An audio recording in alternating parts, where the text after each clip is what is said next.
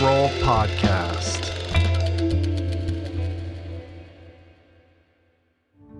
With every change comes loss. I struggle to motivate myself sometimes. That maybe I have to go because I don't know what else there is. How the fuck did I end up in this situation? Depression. I can't concentrate at work. And grief. Screaming at the top of my lungs. And sadness. Screw you, I don't want any help, I'm going to kill myself.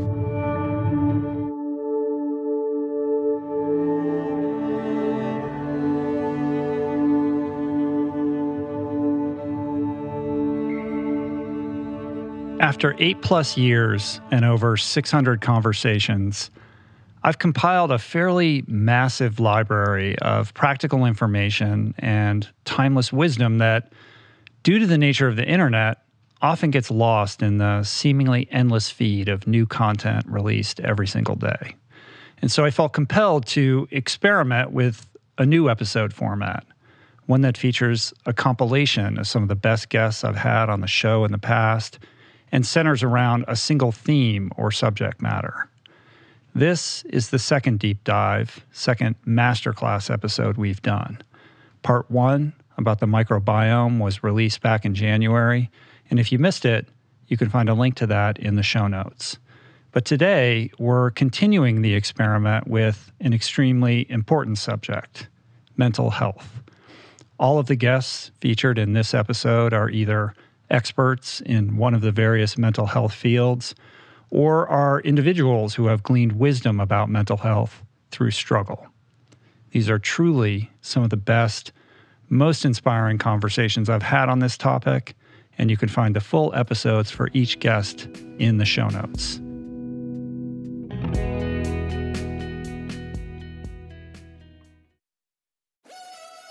We're brought to you today by On. I am a total gearhead. I love researching the latest technology for the sports I enjoy. And I've learned that people often overlook apparel. But what you wear isn't just clothes. It is, without a doubt, technology. Technology that can make or break a performance. And I can tell you, after spending 2 full days meeting with the apparel wizards at On Labs in Zurich, that On is innovating in this space like no other, with next-gen premium fabrics, and just this heightened level of sophistication and precision and testing and development and intentionality previously unheard of that puts them just miles beyond the competition. I've been rocking On's high-performance running apparel, including the long tees, the weather jackets, even the climate jacket, all super lightweight, tailor-fit, built to move, and just gorgeous to get you out and get it done in fleet-foot comfort, no matter the weather. I'm super proud to be a brand partner with this impressive team, from increasing product sustainability to improved energy return and impact protection. Truly Swiss innovation at its finest. To get you moving, On is offering an exclusive 10% discount. To redeem, head over to on.com/richroll and use code RICHROLL10 at checkout. We're brought to you today by Recovery.com. I've been in recovery for a long time. It's not hyperbolic to say that I owe everything good in my life to sobriety. And it all began with treatment, an experience that I had that quite literally saved my life. And in the many years since, I've in turn helped many suffering addicts and their loved ones find treatment. And with that, I know all too well just how confusing and how overwhelming and how challenging it can be to find the right place and the right level of care, especially because, unfortunately, not all treatment resources adhere to ethical practices. It's a real problem, a problem I'm now happy and proud to share has been solved by the people at Recovery.com, who created an online support portal designed to guide, to support, and empower you to find the ideal level of care tailored to your personal needs. They've partnered with the best global behavioral health providers to cover the full spectrum of behavioral health disorders, including substance use disorders, depression, anxiety, eating disorders, gambling addictions, and more. Navigating their site is simple. Search by insurance coverage, location, treatment type, you name it. Plus, you can read reviews from former patients to help you decide. Whether you're a busy exec, a parent of a struggling teen, or battling addiction yourself, I feel you. I empathize with you. I really do. And they have treatment options for you. Life in recovery is wonderful, and Recovery.com is your partner in starting that journey. When you or a loved one need help, go to Recovery.com and take the first step towards recovery. To find the best treatment option for you or a loved one, again, go to Recovery.com. Meditation has been a recurring theme on this podcast dating back to its beginnings. And in conversation, always leads people to asking me about the best way to begin. There are no shortage of modalities, of resources, and apps available. I have experience with many of them, but my mainstay, I have to say, the one that I have found most useful is Waking Up. It's this unique treasure trove of wisdom that has become so important to my daily routine that the app finds itself right in the dock of my phone for immediate fingertip access. Beyond its robust catalog of daily meditations, it's also this extraordinary library of mindfulness resources that go well beyond the strictures of meditation, with courses on stoicism, cognitive behavioral therapy, time management, procrastination, as well as thoughtful conversations with leading scholars on everything from psychedelics to happiness. It really is one of the most worthy investments you can make in yourself. And listeners of the show can get 30 days to try Waking Up for free. Plus, you'll save $30 on the in-app price. If price is a concern, Waking Up offers the app for free, astonishingly for anyone who can't afford it. You can find the links on their website to get a full scholarship right now. Just go to wakingup.com/richroll to start your free month today. That's wakingup.com/richroll. For too long, talking about mental health has been a social taboo.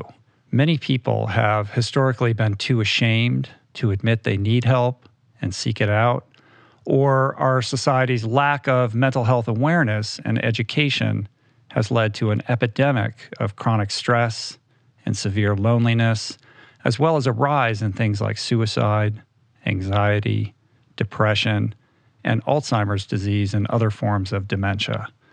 And it is vital that we talk about it. So, to better understand mental health, we begin today's show by talking about therapy with Lori Gottlieb. Lori is a Los Angeles-based psychotherapist, a journalist, and author of the book, Maybe You Should Talk to Someone. Our conversation was about what happens when a therapist experiences her own personal crisis and seeks help. But it's also a broader conversation about mental well-being in general, which makes it the perfect place to start. Do you think everybody should be in therapy?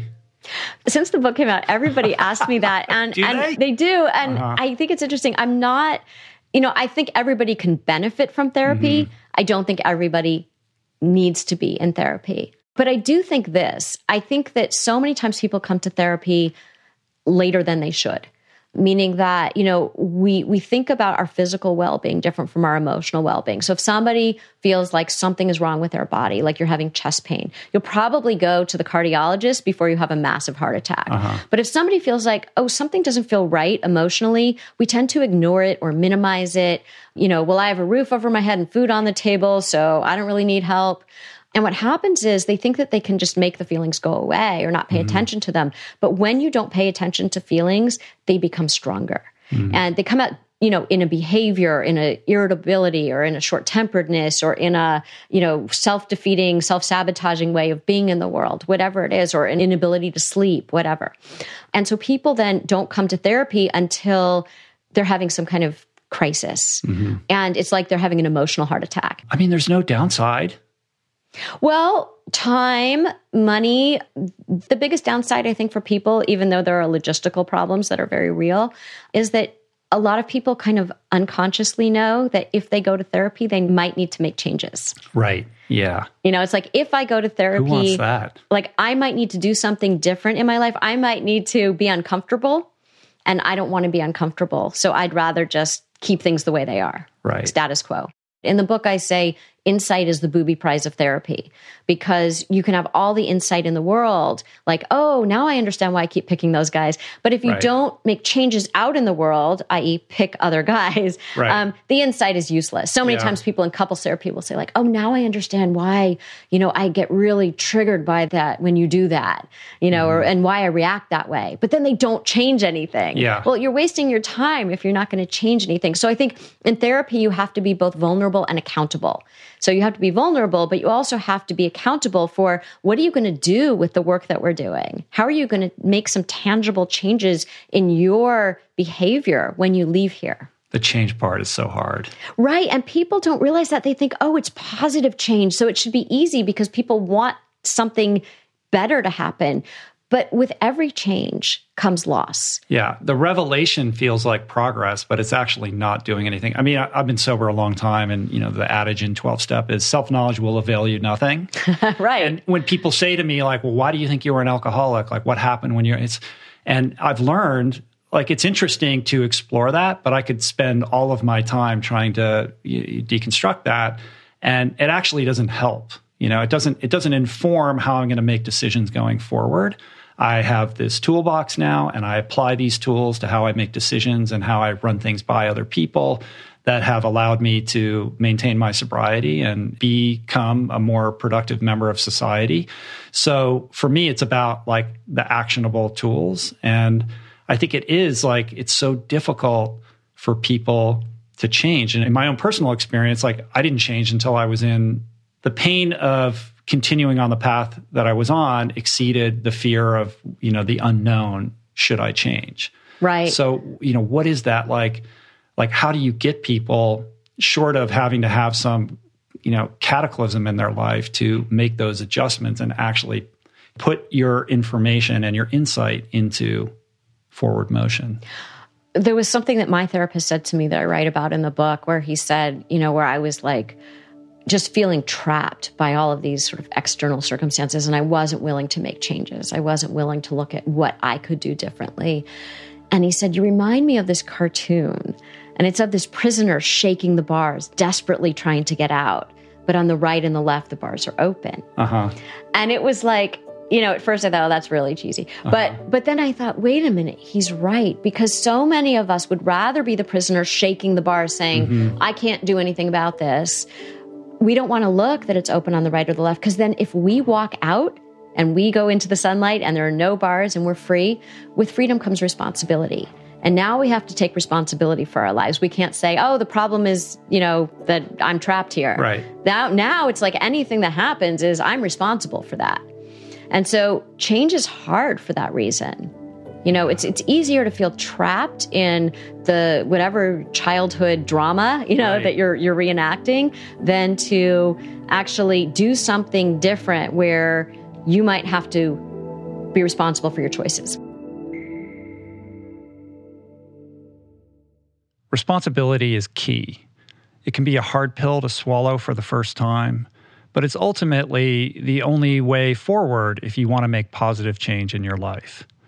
But what do we do when we just can't find the strength within ourselves to work past our fear, take responsibility for our failures, and seek that help? I mean, mental health disorders can literally impede our decision-making processes just by nature of what they are. They deal with the mind. How do you solve a problem of the mind when that same mind created the problem in the first place? Well, this next clip, a section from my conversation with author and journalist Johann Hari, addresses that very question. Johann has written for the New York Times, the Los Angeles Times, and many other outlets. He is also the author of 2 quite profound books, Chasing the Scream, and his more recent book, Lost Connections, which is a compelling deep dive into the nature of depression and its underlying causes. My original conversation with Johann was a super interesting exploration into the causes, the reasons, the cultural drivers behind addiction and depression and mental health in general, what contributes to their malignancy, what compels so many in this unhealthy direction, and why they are so difficult to overcome. I'm excited to share this clip with you because it moves the way we think about our mental health journey away from being self-focused and instead places it within the context of community, as Johan shares the stories of a woman in pain, a boy with ADHD, a man in custody, and the neighbors who saved their lives. In the summer of 2011, on a big anonymous housing project in Berlin, a woman called Nuria Cengiz climbed out of her wheelchair and she put a sign in her window. She lived in a ground floor apartment. And the sign said something like, I got a notice saying I'm going to be evicted from my apartment next Friday, so next Thursday night I'm going to kill myself. No one knew this woman. People start to knock on her door and they're like, do you need any help? She said, screw you, I don't want any help, I'm going to kill myself.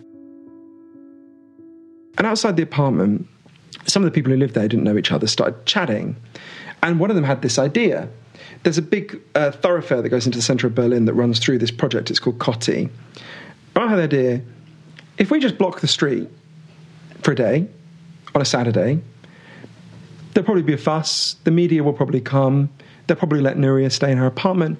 Maybe there'll be some pressure for us to, our rents to be kept down too and this disaster to stop. So they decided to do it. They went and built a barricade in the middle of the road. And Nuria was like, well, I'm going to kill myself anyway. I may as well let them wheel me out there. Doesn't matter. They wheel her out there. And the media did come. And they interviewed Nuria and the other residents. It's a bit of a fuss. And it gets to the end of the day and the police say, OK, you've had your fun, take it down. But the people who lived in Kotti said, well, hang on a minute. You haven't told Nuria she gets to stay. And actually, we want a rent freeze for our entire block, this whole housing project. So when you give us that, we'll take it down. But of course they knew the minute they left the barricade, the police would just tear it down. So people start to sign up to man the barricade, right? Don't know each other. Tanya, in her tiny little miniskirt, was paired with Nuria in her full hijab, right? And these kind of pairings were happening all over Kotti. And first, I think they had the Thursday night shift. Tanya and Nuria are like, we've got nothing to talk about, right? What are we going to talk about? It couldn't be more unlikely. So they sit there through the night, barely speaking, first few times. As the nights went on, they started to talk. They realised they had something incredibly powerful in common. Nuria told Tanya something she'd never told anyone. So she had come to Berlin when she was 16 from a village in Turkey with her 2 young children. And she was sent to raise enough money to send back for her husband who would come and join her. After she'd been in Berlin for a year, she got word from home that her husband had died. And she told Tanya that she'd always told people that he died of a heart attack. Actually, he died of tuberculosis, which was seen as like a disease of poverty. They realised they had both been kind of children with children themselves in this place that where they'd been very frightened. They realised they had something really powerful in common. These kind of pairings were happening all over Kotti. There was a young lad called Mehmet who they kept nearly throwing him out of school. They said he had ADHD. He was paired with this grumpy old white guy who said he didn't believe in direct action because he loved Stalin, but in this case he'd make an exception. They did a shift together. The old white guy started helping Mehmet with his homework. Mehmet started doing a lot better. As one of the Muslim women there said to me, we all realised we had to take these small steps to understand each other. After the protests had been going on for about a year, one day a man arrived at Kotti. He was in his early 50s. He's called Tunkai. And it's clear when you meet Tunkai, he's got some kind of cognitive difficulties. He'd been living homeless. But he also has an amazing energy about him. Everyone immediately liked him. And after he was there for 2 or 3 days, that by this time they'd actually turned their barricade into a permanent structure in the street. And with a roof and everything. And they said, you should start living here. We don't want you to be homeless. He started living there. He became a much loved part of the Kotti protest. 9 months later, one day the police came to inspect. They would come and inspect every now and then. And Tunkai doesn't like it when people argue. He thought the police were arguing. So he went to try to hug one of the officers. They thought he was attacking them, so they arrested him. That was when it was discovered that Tunkai had been shut away in a psychiatric hospital, often in a padded cell, for 20 years. He'd escaped one day, lived on the streets for a few months, and then he found his way to Kotti. So the police took him back to the psychiatric hospital, and he's put back in his cell. At which point the entire Kotti housing project turned into a kind of free Tunkai movement, right? They descend on this psychiatric hospital.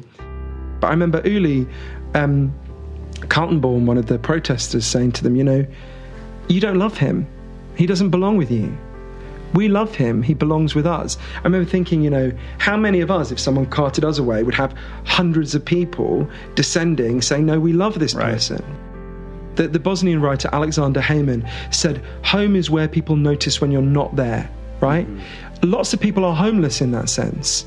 And I remember thinking so clearly in Koti, think about how distressed these people were. Nuria was about to kill herself. Mehmet kept being nearly thrown out of school. They said he had ADHD. Tunkai was shut away in a padded cell. Loads of them were depressed and anxious. These people did not need to be drugged, most of them. They needed to be together. They needed to have a sense of meaning and purpose. They needed a home. Those two needed to be together. I love that. Once again, you can find the links to these full conversations in the description below if you're watching on YouTube, or in the show notes in the episode page at richroll.com. Next up in this mental health deep dive is Alexi Pappas. I adore this woman. She is truly extraordinary. Not only is Alexi an Olympic athlete, she's also a poet, a writer, a filmmaker, and an author. Her book is called Bravey, and it is a beautiful, lovely read. I highly suggest everybody check it out. I think most of us consider mental health to be chiefly an emotional issue or a chemical issue. We know mental disorders have to do with something in our brains, but we think of them as thoughts and feelings gone awry as opposed to something physically broken, a malady more akin to a scratch or a sprained ankle. But in this next clip, Alexi shares her experience of focusing on the physical side of mental health and the way that subtle shift in perspective changed her life and put her on the path towards healing.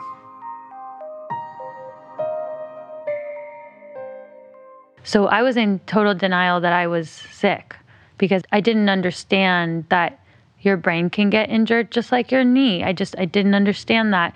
And so I was of the mindset, as I had always been in my life, that I needed to keep pressing forward and fix all on my own, whatever it was that I was feeling, to the point where I wasn't sleeping, but I tried to force myself to sleep. And, it's called falling asleep for a reason. You have to let it happen. And being a good type A athlete, you're trying to will everything into existence.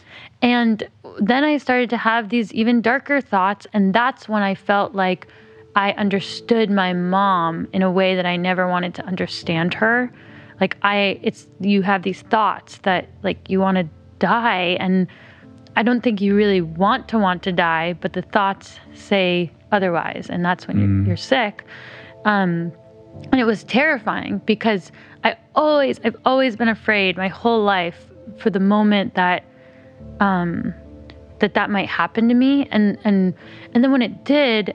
But before I understood that there was a way to get better, I thought that was just my fate, that that was, it now happened to me. And because the narrative I was told about her was she just had to go. She was so sick that she had to go. And I was like, well, I guess I'm so sick that maybe I have to go because I don't know what else there is. Wow. That's so embarrassing, honestly, to share because I don't feel that way anymore, but I didn't understand. And I think it's sad that even someone who was susceptible to these things, my family history was public, right? There was no prehab, if you will, if you want to call, if we want to use this body comparison of the brain is a body part, I had no prehab, I had no preparation to deal with this. And it wasn't until my dad, because of his experience with my mom, made me get help, that I met a doctor, Dr. Arpaia, who told me very simply that I was sick and that my brain had a scratch on it and that it could get injured like any other body part, but it could also heal like any other body part. And suddenly, everything, it literally turned around in a day. I wasn't happy, but I believed that I could be on a path to healing. And that I could commit to it just like I would an Olympic dream.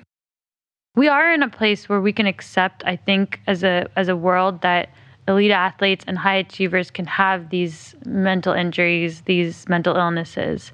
But I think the most important thing now is what do we do about them? And that was something that I found. I find that sometimes, we point fingers at the pinnacle institutions that we're chasing. But actually, I truly think that this kind of education or shift has to happen much younger and on a more universal level, not just at those pinnacles. So what would that look like if you were in charge and could put those things in place? Well, let's look at body, the way we've approached the body and like how that's progressed over the last, let's say 10 years. Like 10 years ago, I don't think my dad or my friend's little sister would have seen a PT for their body without having an injury, meaning like regularly take care of their body. And so just looking at that world, we've come a long way to accepting that our body is something not only elite athletes should take care of, but everybody should take care of. And that we should take care of it before it's a problem, ideally, if you are able to have that kind of support. And it's not, there's just like systems, and you can get that kind of help if you can and need it, right? And I think with mental health, the comparing it to healing an injury is so simple to me and makes so much sense. So what it would look like to me is accepting, honestly, that our brain is a body part and it can get injured. And when it gets injured, just like when we break our leg or feel something strange in our leg, we have no shame about sharing that something is off, and we get help and we know where to get help. And it's either built into the system that we're in, like a team might have a physio, they might have a psychologist too. Or someone can refer you to their favorite physio or their favorite psychologist. Like there's just more accessibility, just like there is in like the PT world. And then we get that help, and we are as kind to ourselves as we are hard on ourselves, knowing that it's not going to resolve overnight. Like nobody is demanding that somebody's broken leg heal tomorrow. And so why are we demanding that somebody's depression heal tomorrow? Because it's uncomfortable for us to talk about, right? We want to pretend that it doesn't exist, or because there's shame, or... Right, because it's invisible. Yeah. But if we like think about it more like an injury, like no one can see your torn hamstring either, but they know that it's there if you say it, and they believe it's there. So if we just see it as more of a physical injury, which it is, then I think it becomes a little less subjective and a little more objective. Right. And in the meantime, just being told like you're going to feel this way allows you to be in acceptance rather than beating yourself up because you woke up again and didn't feel good. You don't have the secondary emotion of being offended by the sadness as much. You almost are like, you wake up with the sadness like it's, I don't have a child, but I think about like if a baby's crying and you're at the grocery store, the baby's crying, but you still got to get the milk, Right. So I think about it in that way sometimes, where you almost have a sense of humor about it, or at least some levity to understand that it's there, it will be there for a while, and you're in the process of making it go away. Actions change first, then thoughts, then feelings, and in that order. And that was another life-saving rule, basically, because what I observed from my mom was that her caretakers were trying to force the feelings, and she was trying to force the feelings to change. And we can't. They follow our thoughts, which follow our actions. Right. Actions, then thoughts, then feelings. Pretty practical advice from somebody who has learned that lesson firsthand. But what kind of action should we take? Should we sign up for therapy? What about physical therapy? Should we reach out to our neighbors? And how do we know if those actions are the right ones? Well, those questions lead directly to the heart of this next conversation with Dr. Rangan Chatterjee. For those unfamiliar, Dr. Chatterjee is a pioneer in the field of progressive functional medicine. Widely regarded as one of the most influential doctors in the UK, Rangan is double board certified in internal medicine and family medicine and holds an honors degree in immunology. He also hosts the popular Feel Better, Live More podcast, which I've appeared on twice, and has been widely featured on a wide array of prominent media outlets like the New York Times, the BBC, Forbes, The Guardian, the Financial Times, and many others. In his practice, Dr. Chatterjee has found himself increasingly treating patients on the daily who suffer from the downstream implications of living with chronic stress and other mental health disorders. This has given him the opportunity to treat his patients in unconventional ways, including a surprising approach you'll hear more about right now.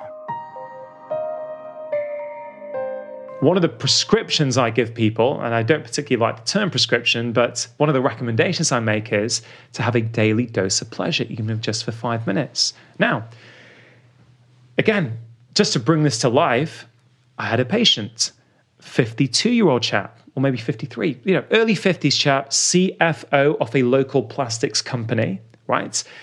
Again, comes in to see me. He's worried, doctor, do I have depression?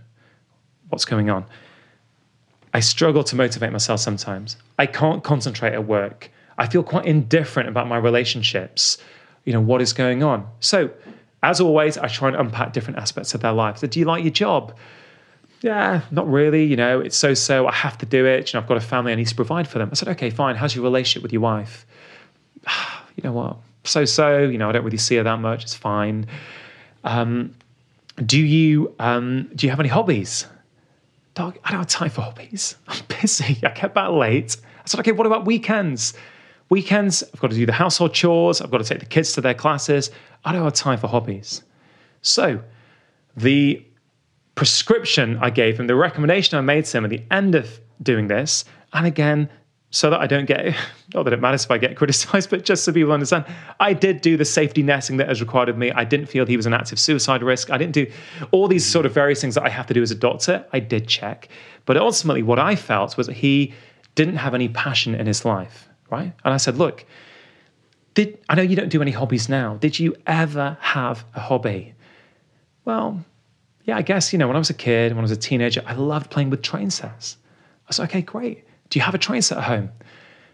I've got one at home. It's in my attic. I've not seen it for years. I said, okay, look, what I would love you to do when you go home tonight is to get your train set out. Now, you've got a smirk on your face, right? Yeah. I get it. Hey, I have no judgment on people's hobbies. I had a train set when I was a kid. Well, I thought you were smirking at the fact that he came in to see me with a problem he was concerned about, and my prescription was to get out his train set. Oh, no, I'm with you on that. You're with me on that. Yeah, okay, yeah. So he agrees to go and do this. So he goes away. I don't see him then. It is not uncommon in general practice in the UK for you not to be able to follow up every single patient. You just simply cannot do that. So I got on with my job. I was, doing my thing. 3 months later, I'd finished my morning clinic, and then we have something called home visits in the UK where, normally after your morning clinic, you will then have a list from reception of people who are maybe elderly, infirm, who can't get out to the practice, and you go and visit them at home to look after them. So I went to the car park to go and do my home visits, and I bumped into his wife. And I said, hey, look, how's your husband getting on?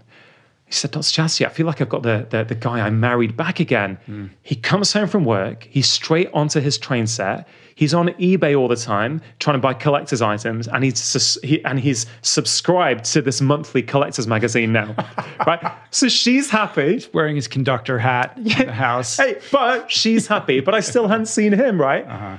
Again, roughly 3 months later, I'm just going through my clinic as usual, and I see his name pop up, and he has had some blood tests at a well-manned check, and he's coming in to see me to go through them. Welcoming in, and before we go into the blood results, I say, hey, look, how are you getting on? He says, Doc, I feel like a different person. Life is great. I said, my mood's better. I've got energy. I said, okay, cool. How's your job? I love it. I'm really getting a lot out of my job now. How's your relationship with your wife? Really, really good. I feel really close to her. So, just like that case, I don't know how long we've been chatting for, maybe an hour ago, just like that story about the kid who was feeling low and who had a friendship deficiency, did this guy have a mental health problem? Sure, I think he had symptoms that would be consistent. I could have labeled him and given him a diagnosis, right? Or did this chap really have a deficiency of passion in his life? And the remarkable thing for me is when that passion deficiency gets corrected, not only does he feel better in himself, but everything else in his life starts to come back online. The job that he couldn't stand before, now he enjoys. The relationship that was a bit tired and he felt a bit indifferent about, now he's feeling closer to his wife. What generally happens is that individual that came into your office would either not seek help or in the event that that person has the wherewithal to seek help, would go to a practitioner.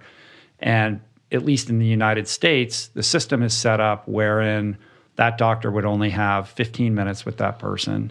And it's a setup rigged to diagnose and prescribe, and that person would leave with some kind of antidepressant medication, most likely, and would then consider themselves depressed or clinically, having some kind of mental malady without the tactile kind of real world practical solution that you would implement because you had the opportunity to provide that person with a little bit more bandwidth.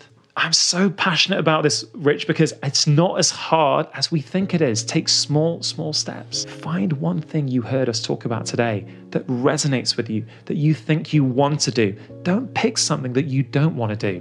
Pick something that you do want to do. Figure out how you can introduce a very small change in that area consistently for the next few days, and then reassess. And I bet you, more often than not, you're going to feel good about yourself. Your identity is going to change because suddenly what happens then, I'm the kind of person who can make behavior change, right? I've done that for the last 5 days. That is the approach I have seen over and over again work for people. Please, if you are struggling, take something from that. Put that into your practice, not next Monday, right? Maybe put it into practice tomorrow. I love that advice. Put it into practice tomorrow. How about today? Start small. Yes, start today.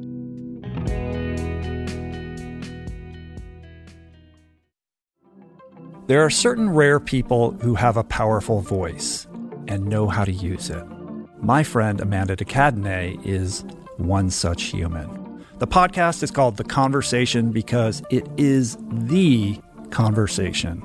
A groundbreaking series of raw and honest exchanges on the issues that matter most.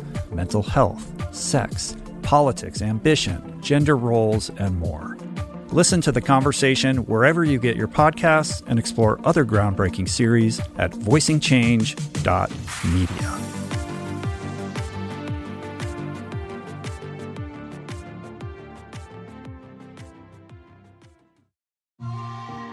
I'm super proud to announce my next venture, Voicing Change Media. This beautiful consortium of thinkers, storytellers, artists, and visionaries, all committed to fostering meaningful exchanges and sharing thought-provoking content.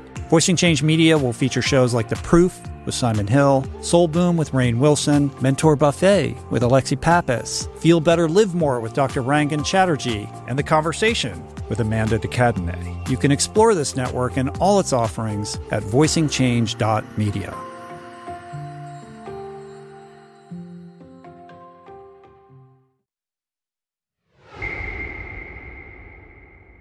Does taking action with your mental health always have to be so literal? Is it possible that there are circumstances where the best action you can take is to simply rest? That's the perspective of my next guest, Caroline Burkle. Caroline is a 2012 Olympian. She's a 23-time All-American swimmer, an NCAA champion, and an NCAA record holder. One of my very favorite people. I absolutely adore her. And today she speaks about accepting our emotions, vulnerability, mentorship, honest communication, and the potency latent in rest. She has an amazing and powerful perspective, and I can't wait for you to hear it. Your feelings are valid. They're not right or wrong. They're not measured, but learning how to use them constructively, whether it's through sharing or understanding it, communicating, and being able to use those and move forward with whatever that is the key. Mm-hmm. So I think we get wrapped up in not saying anything because we're afraid to upset somebody. But if there's somebody that you can share how you feel with, and that feels like a safe space for you, feels safe to validate your feelings, say, it's okay you feel that way, let's get a little more information about that. What is it that's really showing up there? And really understanding the human's heart first, they're going to be able to perform better. They're going to be able to take that and use whatever that is and turn it into something constructive. Because I think we get stuck in our feelings. And we get stuck just thinking they don't matter, brushing them away, pushing them away. Really, there's so much power in that. There's so much information to be had in that that's beautiful. regardless of if they're positive or negative. You can take that, remold it, and turn it into an amazing performance, grade on a test, relationship with somebody, with your family members, extracurricular, whatever it is that person's wanting to do. So that's something I like to say, because I think we're shameful of our feelings. We're shameful of what that means. There's nothing wrong with that. It's just information. And I wish I would have known that. I wish I would have been okay knowing that however I felt was okay. And that it wasn't, there was nothing wrong with it. It was just information. Yeah, that's beautiful. I think it's super important. I feel like, at least in the context of sport, there has been a lot of progress and movement in the right direction in terms of better understanding that aspect of it. I mean, I'm 2 generations older than you, but when I see, the way that young athletes are being coached and mentored now compared to what it was like when I was a kid, I mean, that was a long time ago. But, of course, there's much more to be gleaned and learned. Totally. Mental health is at the forefront right now. People are caring about how people feel. And I know this is an important thing to note, is that you can be struggling and also be okay with your performances. You can admit that you're having a hard time, and also you'll still be okay. You can still be and do great things. I think there's a misunderstanding there that if I share that I'm depressed or having a hard time or going through something, then that means it's going to impinge on your performance, right? I mean, that's the whole message of the Weight of Gold, right? It's like kind of a call to action to embrace that aspect of what it means to be vulnerable and to have the courage to raise your hand and ask for help. Absolutely. The shrouding of it, the hiding of it, because you're supposed to be, this bulletproof individual, is not in service to anybody, and certainly not yourself. And it's not complaining. It's owning. It's self-ownership. I think there's a difference between complaining. I have some athletes say, well, I don't want to complain. It's, if we can shift it to its self-ownership, then we can take that and use it. Just because you're having a hard time, have asked for help, et cetera, doesn't mean you're all of a sudden going to perform poorly. Right. It doesn't mean that you're not focusing on your swimming or your baseball or whatever. It means that you're doing something for your mental health, which will then help that. So it's a perspective shift. Right. It does require some level of mind-body integration, though, because you have to know when you are copping out. Like, am I just wimping out here, or am I really in jeopardy where I need some outside help? Like, there is a difference. And if you don't have that kind of intuition, then, you might be just, indulging in your laziness, instead of really being in peril. But that's where great coaches and mentors come in. Because if somebody is vulnerable enough to share whatever it is, then they can catch that and be able to change that and turn that into something. Otherwise, they will just sit in their shit, so to speak, and, let it go to shit and well, whatever, I'm just copping out, So if they can articulate that, communicate that information to whomever, coach, mentor, and this is where coaches and mentors can hear that, taking that information and being able to help somebody, being able to identify it without shame and turn it into something better, call them out on what it is in a nice way, in a beautiful way, like, hey, you're tough. Let's make something out of this. Like, we're not going to let this happen to you here. That's where things can shift for the positive. This is applicable outside of sport in the workplace, like a boss, employee relationship, or how management is structured, so that the work staff feels like they can, raise certain issues, and the manager is creating an environment that's conducive to that. I think, ultimately leads to a much more effective, healthy place to work, or, environment to excel as an athlete. Absolutely. And that is one of the most important things that I think any organization can hold, coaches, teams, USA Swimming, is that if the standard is held there, and if people are all believing in whatever leadership there is, and the leaders are able to develop these people, athletes, employees, whatever it is, into a space of vulnerability, openness, and action on what it is that we're doing, not just talking about it and sitting around. It's like actually acting on it, whether that action is let's sit with this for a minute, or that action is let's take action and do something right now. Both of those things are beautiful. That's how things develop. And those are my greatest learnings from Mike DeBoer. He was just very much either like, okay, now that we have that information, let's either go this way and act on it immediately, or I'm going to let you sit with that for a second. I'm right here next to you, but I'm going to let you sit with that for a second. And like knowing that I was like held in that space, I think, reflecting back, that makes all the difference, because either way is an action. You're empowering them either way. Right. They got to figure it out on their own either way, but it's the person that's going to hold steady and sturdy there that's holding the leadership standard. Yeah.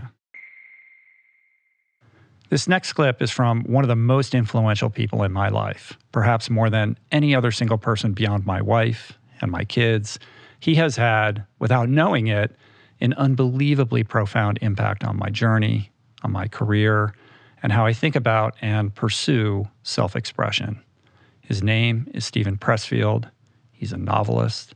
He's a screenwriter, and the guy behind some of the most important nonfiction books on creativity that I've ever read, including, of course, The War of Art, which you've likely heard me talk about quite frequently on the podcast because it impacted me so deeply.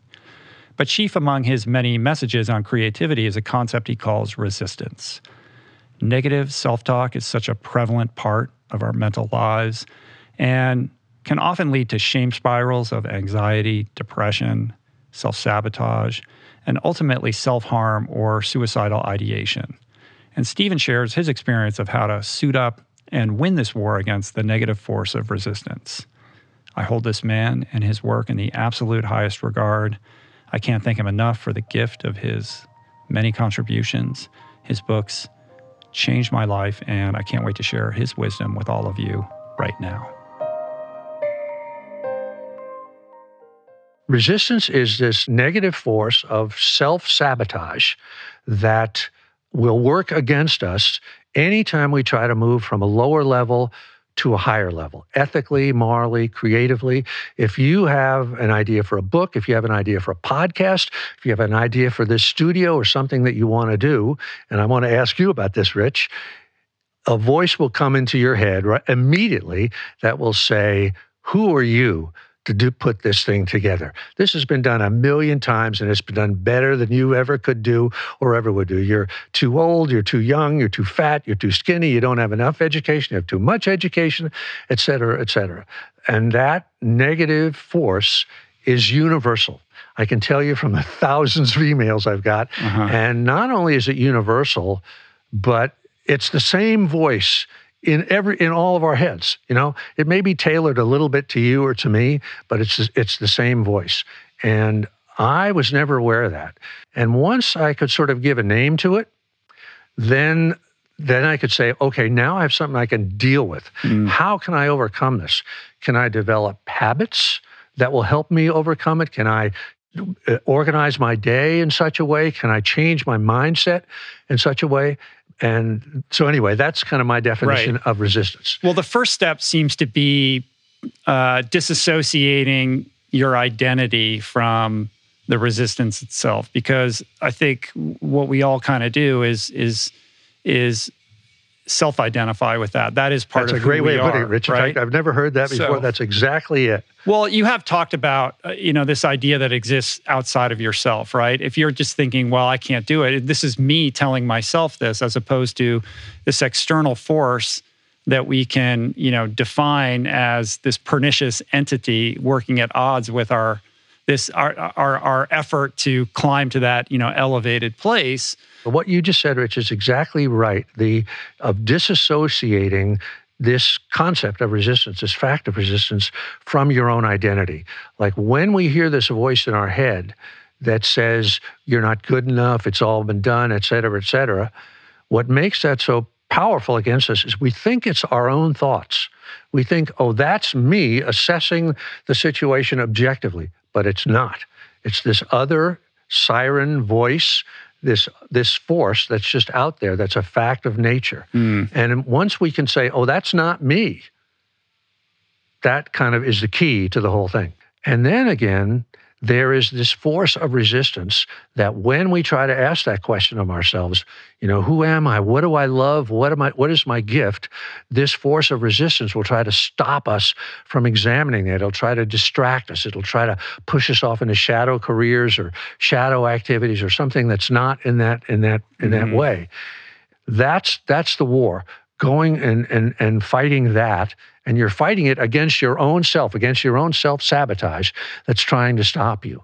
So that is, to me, that's kind of the coming into who you were already. You already were that, but you just didn't know it. And through these actions, you realize it and you go, wow, I had no idea I was going to have a podcast. I had no idea I was going to be talking to 587 people and writing Finding Ultra Part 2, I had whatever else is out there. Right. But it's in the doing, right? The waging of the war is action based, right? Yes. Whereas I think a lot of people are maybe they're pursuing some self-inquiry, but it's an intellectual exercise, and they're sort of awaiting the epiphany. Exactly. And I think for me, I can tell you that I spent many years in that world inside my head, wasting my time. It's like therapy. It's like going there, And, I think I've written like 20 books now, which is kind of amazing to me since my first book came out when I was 55, right?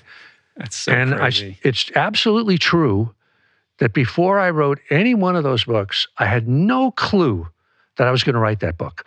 It wasn't like I was sitting, I've got this whole magazine of books, like bullets in a magazine waiting to go. I had no idea at all. So the point of that is that we find out who we are by the works that we produce.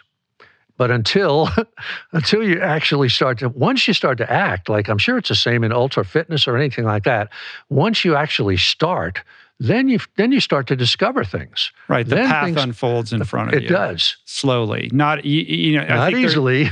Yeah, the idea being that what paralyzes many is they want to see what that path looks like, or at least be able to forecast pretty far down the line before they take the first step, and it just doesn't work that way. You have to take those steps not knowing and trust that the brick will get laid right, one step in front of you as you go. Yeah, and it is scary. I mean, it is the unknown that we're going into, and it's scary. There's no doubt about it. Right. We transition now to another kind of self-sabotage. What happens when we lose complete control over our ability to reason, to register our surroundings, to recognize our loved ones, or even to comprehend the distinction between memory and reality? I'm, of course, talking about dementia, and more specifically, Alzheimer's disease. No deep dive into mental health would be complete without discussing one of the most prevalent and devastating mental health disorders, a disease that currently afflicts over 47 million people worldwide and is predicted to triple by 2050. But it's especially important to talk about Alzheimer's in light of the work of my next guests, Aisha and Dean Sherzai. Aisha and Dean together are a husband and wife neurology team. Together, they co-direct the Alzheimer's Prevention Program at Loma Linda University, where they study all things brain health with a very specific focus on lifestyle interventions that can prevent cognitive decline and neurodegeneration. Their work is proving that Alzheimer's is preventable and even reversible in 90% of cases. This clip is absolutely mind-blowing, and I hope that it can serve as life-changing information for you if you or someone you love is affected by this horrible disease. I mean, we're talking about every other disease in decline, pretty much every other disease, or death from every other disease in decline. Yet mortality and death from Alzheimer's in just the last 10 years has grown more than 80%. Part of that is because we're aging society. We're doing better with we have more diabetes, we have more obesity, we have more of all these other diseases, but we're surviving them with machines, with surgeries, with these catheters, all these things. We're living past what we would have lived before. Right. We can survive diseases that used to kill us. Exactly. But when it comes to what's left behind is our brain. At the end of the day, we're left with our brain. And it's the cumulative problems over 50, 60 years that actually end up in being Alzheimer's at the end, or dementia in general, Alzheimer's. And that's where we bring the new kind of conversation. So when you begin this journey 15 some odd years ago, I would imagine, like you kind of alluded to earlier, your colleagues are like, this is career suicide. What are you doing? You're going to start looking at, lifestyle medicine for this. And so I think it would make sense to kind of explain, or at least talk through some of the myths and the misconceptions about this disease, particularly this notion that it's a purely genetic situation. Like if you have the gene, this is what's going to happen, and there's nothing you can do about it. Right.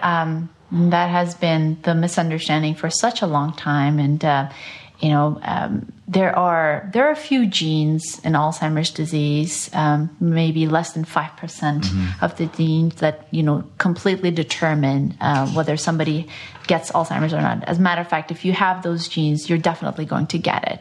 But even for those, you can push it off for a very long time. For the rest of them, for, the 95+% of the genotypes, it's quite clear that what you do in your life, the type of food that you eat, whether you exercise or not, or the level of stress that you have, determine whether you're going to get the disease in your early 60s or in your late 90s. Right. So the magnitude of how these genes are expressed is contingent upon what you're eating and how you're moving and how you're living your life. Completely. Absolutely. Right? Completely. If you take care of your brain, you've taken care of all the body. Because now this thing that we're trying to create, living mindkind, it's about the mind. Mindful living. And so this affects the totality of your body. For brain, it's something more than that, because you have emotions as well. You have motivation. You have all this. So one of the elements of our book is not just saying this is bad and this is good, but where we have failed people is we just throw it at them without giving them the tools of how to apply it to their life. So mindful living is the unique thing about our book, more than even the science. And it's a vicious cycle. If you feel good, based on the good neurochemicals being produced appropriately, if you take care of your brain and if you have a healthy mind, that owning that mindfulness in your life and applying it on a regular basis can help you take better care of yourself. So there you go. You have a healthy brain. You have the tools to take care of your heart and the rest of your body. Right, and everything follows from that, right? Depression. Recently, papers came, several. I mean, whenever, as science, we don't say paper came. A paper means nothing. It has to be multiple and validated. Lots of papers say that one of the major causes of depression, inflammation. Yeah. So it keeps coming back, yet we keep slipping. I call it logic slip. And a lot of times when you have debates, you keep building these logical sequence and you work past the fallacies and everything, and then it slips again. That's what's happening in nutrition and lifestyle. And you make the case. I mean, the case for diet has been made over and over again, and then all of a sudden slip again.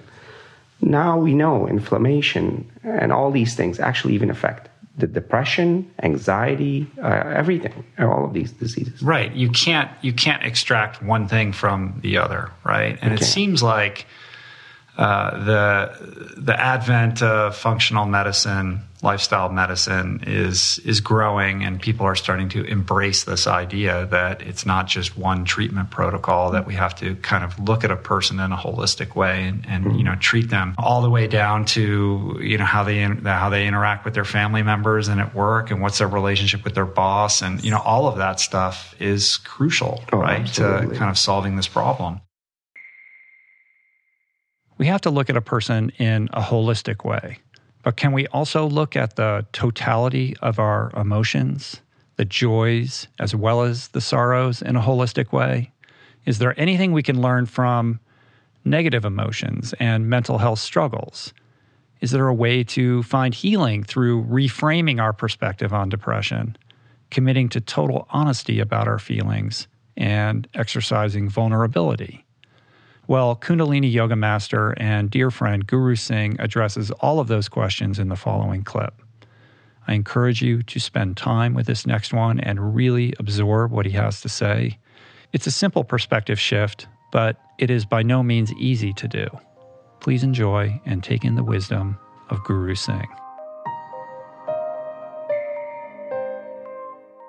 The pace, the accelerated pace with which culture, society is advancing, is changing, is evolving, is so outpacing our evolutionary ability to adapt. We're evolutionarily, built into our DNA, into our genetic code, is a life that looks like whatever's going on in the indigenous tribes of Africa. And if you go to those places, you always hear these stories. Oh, I went to India, I went to Peru, I went wherever it is, and people who spend time with cultures that are relatively immunized from the way that we live realize how much happier they are, how much more connected they are, how much more communal they are.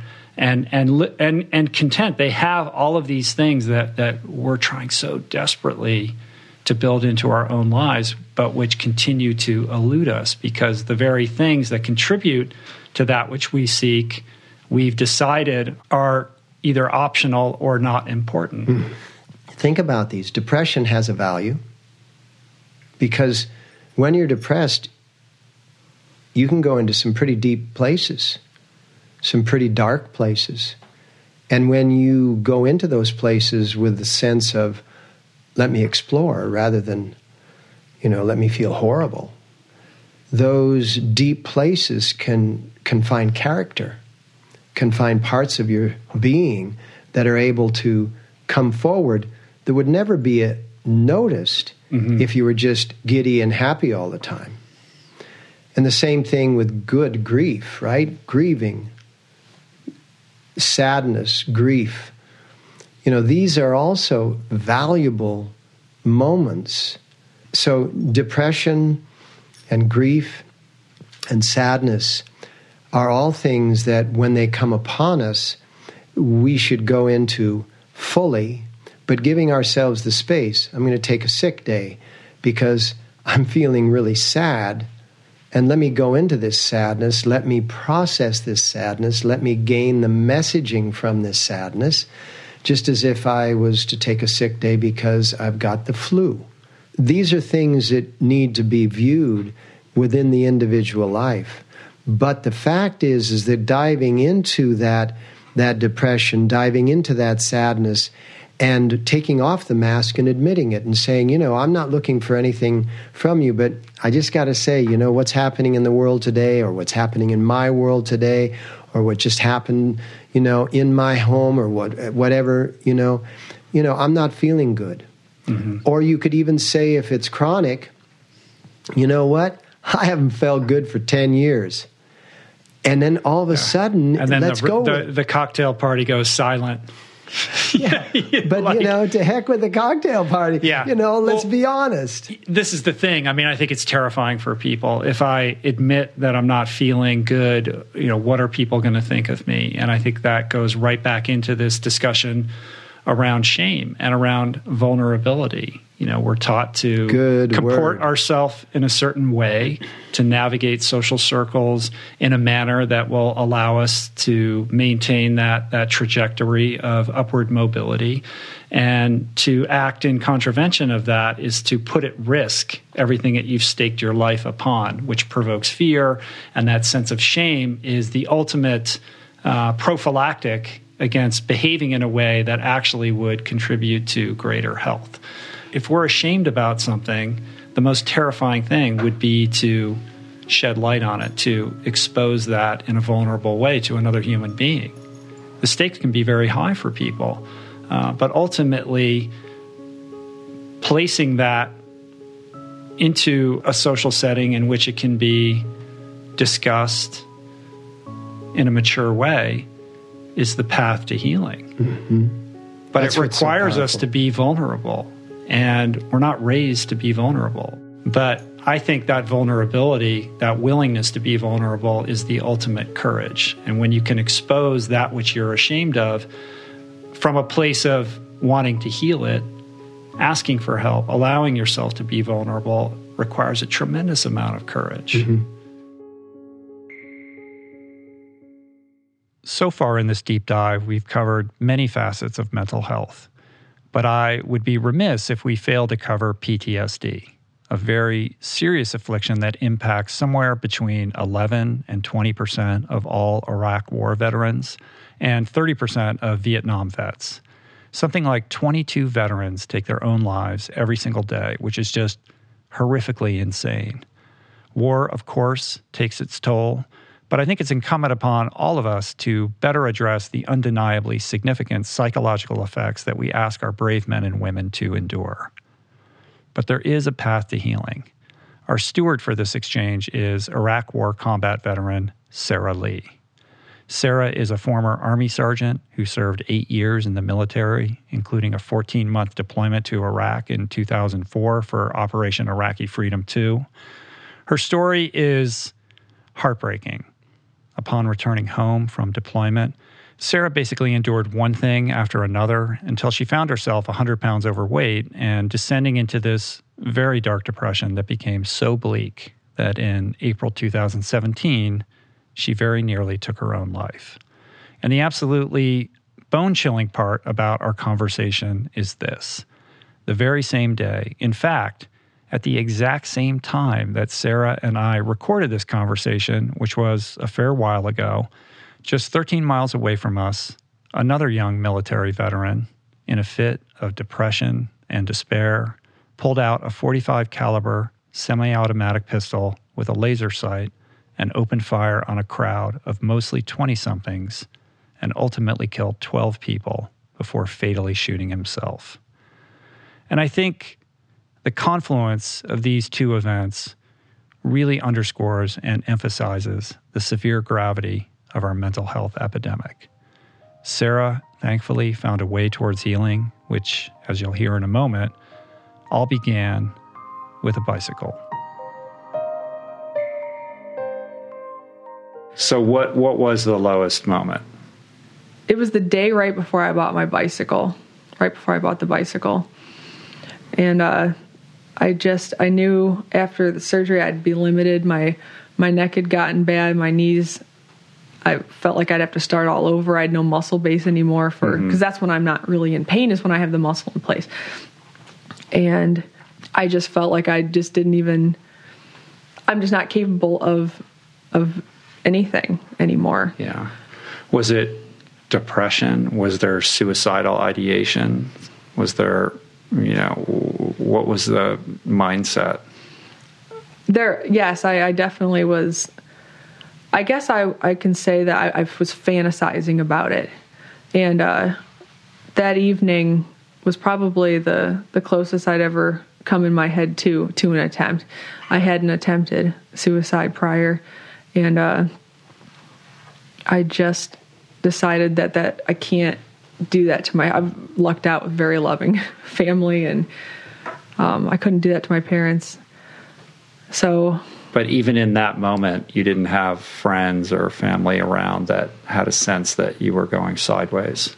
No one really knew I was going through any of this until I made a Facebook post about it. And basically, I said a lot of the things I've said here. I expressed and explained that since getting out of the military, it feels like I've kind of lived a whole lifetime and there's really nothing left to do. That's kind of where I'd arrived in my mind. I said that I've had these nagging, gnawing thoughts that I'm really only living life to fulfill some sort of obligation to the people that love me and nothing more. And I felt so guilty about saying that because everybody that cares for me is probably like, I thought she has a great time with me. I could have done or said something differently. And usually people end up thinking that after it's too late. That's why I decided I need to get this post out there. And the reason I waited is because the bike trip was already in motion. I was like, here's what I'm doing about it. Because I didn't want to just come out and say all the negatives. Okay, gotcha. So you went public with it after you were already kind of well into the solution. I made that post and then I described the plan for the journey. And the support was unbelievable. It wasn't like I expected it would be, like private messages, you're in my thoughts and if there's anything I can do, stuff like that. People were like, this is amazing. I'm sharing this, and maybe other veterans will kind of decide to do something about it, or just try to take back some of that purpose for themselves, try to take on a challenge. Well, so when you're in that moment, you were in that darkest moment, what was it that clicked inside of you to do something about it? Like, take me from that moment to the moment of deciding that you're going to, get a bike and ride a bike, and how this whole ride came together.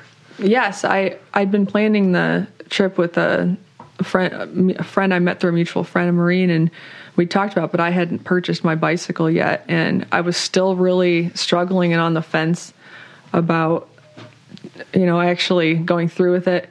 And I had an evening where I just tend to stare at the wall sometimes for a while and think about big stuff or just anything really, and I get kind of lost in some of that. And I think I just convinced myself that I think people would be okay, and that basically it goes back to coming home without my friend. Just, I don't know if I deserve to be here.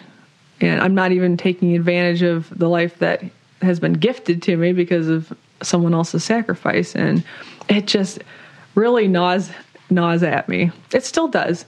But I had kind of a game plan for if I'd gone through with taking my life and everything. And it was a bit elaborate, but it was kind of like maybe the least shocking kind of ways. I just didn't want to hurt anyone or scar anybody. Yeah.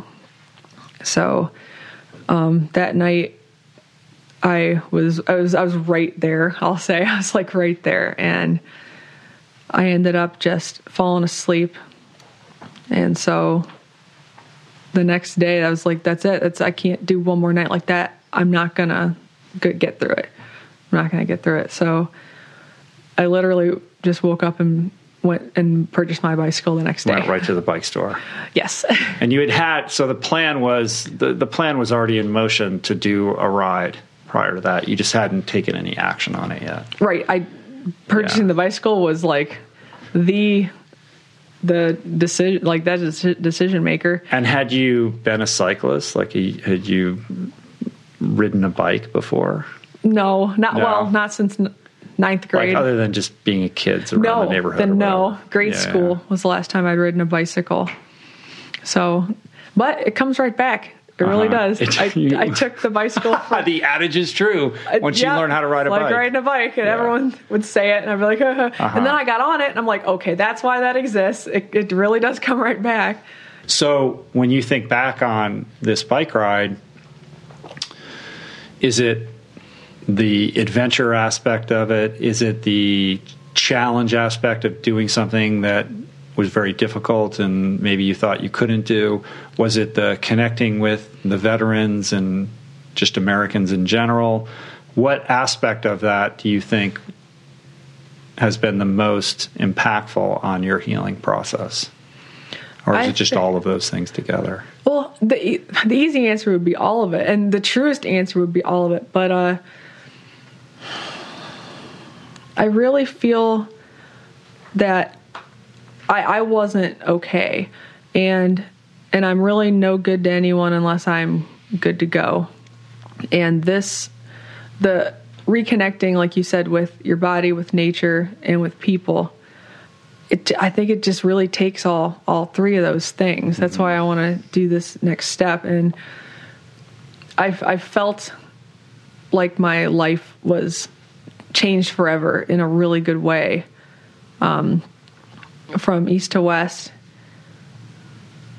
I like to relive some of the days randomly throughout my day. Mm-hmm. And I want to facilitate like smaller versions of what I experienced firsthand, this healing. I want to help other veterans get a sense of that, or at least introduce them to it. Okay, well, here we are, the final clip. And I cannot think of a better way to close out this deep dive than with the story of Hakeem Tafarai. Hakeem is quite an extraordinary human. He's an ambassador of running culture and mindfulness. He's a master of many a martial art, from Kung Fu to Tai Chi. He's also an herbalist, a massage therapist, a vegan, a father, and a practitioner of many a spiritual path, from Buddhism to Taoism, and essentially everything in between. He speaks in this final clip about the light at the end of the darkness. And my desire is that if you're listening to this because you're struggling with anxiety or depression or any other mental health malady, that you find comfort, healing, and hope in Hakeem's story.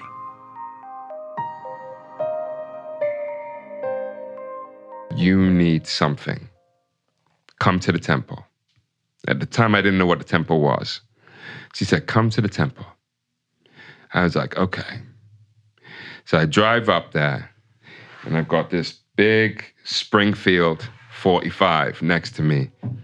And at the time, I just got off the phone with my ex. We had just got into a major argument. I'm literally just like shaking uncontrollably, and I'm like, do I just do it right now? I'm looking at the gun. I'm in front of the temple. I'm looking at the gun. And then I'm like, all right, fuck it. I'm going to go do whatever this fucking thing is. I don't know what I'm going to get into, but I'm going to do it. That could have been my last day on the earth. And instead, I chose to sit in front of a wall in silence for an hour and a half. When I was literally crawling on the bottom, like, I don't know if I can make it, that was kind of like the ladder that was like, yes, you can. There's so much beauty in suffering. There's so much beauty in suffering. And I know it sounds so, it's not cliche, but it's, people are like scratching their head. How can you suffer? How can there be beauty in suffering? When you go through the suffering that a lot of us have that have been on the show, that have become successful, is because when you go through that suffering, you go through such a darkness, you go through such a bottom feeder kind of exposure that you learn to have gratitude for the smallest thing. The smallest thing. And when I think about the times when I didn't think that I was gonna really make it out of that space. There were times, Rich, when I would be in the car park of Whole Foods, like crying my heart out, screaming at the top of my lungs, looking around like, how the fuck did I end up in this situation? Because mental health and suicide is so big, and I know in this day and age it's being amplified and people are talking about it, but when you hit a certain level of suffering and you think there is nothing else, you can look back at these times in that darkness and be like, man, if I didn't know the depths and the levels of darkness, I wouldn't be able to enjoy this moment right now.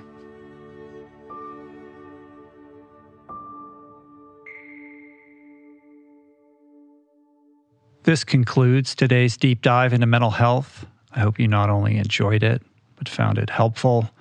In closing, if you find yourself struggling, please, I implore you, raise your hand and reach out for help. For a catalog of helpline resources, you can visit the National Alliance on Mental Illness website at nami.org. And if you're experiencing suicidal ideation, I encourage you to call the Suicide Prevention Hotline at 1-800-273-TALK. I will, of course, include links to these resources and more in the show notes on the episode page at richroll.com. And if you'd like to support the podcast, the easiest and most impactful thing you can do is to subscribe to the show on Apple Podcasts, Spotify, and YouTube and leave a review or comment. Sharing the show or your favorite episode with friends or on social media is, of course, awesome and always appreciated. And finally, for podcast updates, special offers on books, the meal planner, and other subjects, subscribe to our newsletter, which you can find on the footer of any page at richroll.com. Today's show was produced and engineered by Jason Camiolo. The video edition of the podcast was created by Dan Drake and Blake Curtis. Graphic elements courtesy of Jessica Miranda. Copywriting again by Dan Drake as well as Georgia Whaley. And of course, our theme music was created by Tyler Pyatt, Trapper Pyatt, and Harry Mathis. Appreciate the love the support. See you back here soon. Peace. Plants. Namaste.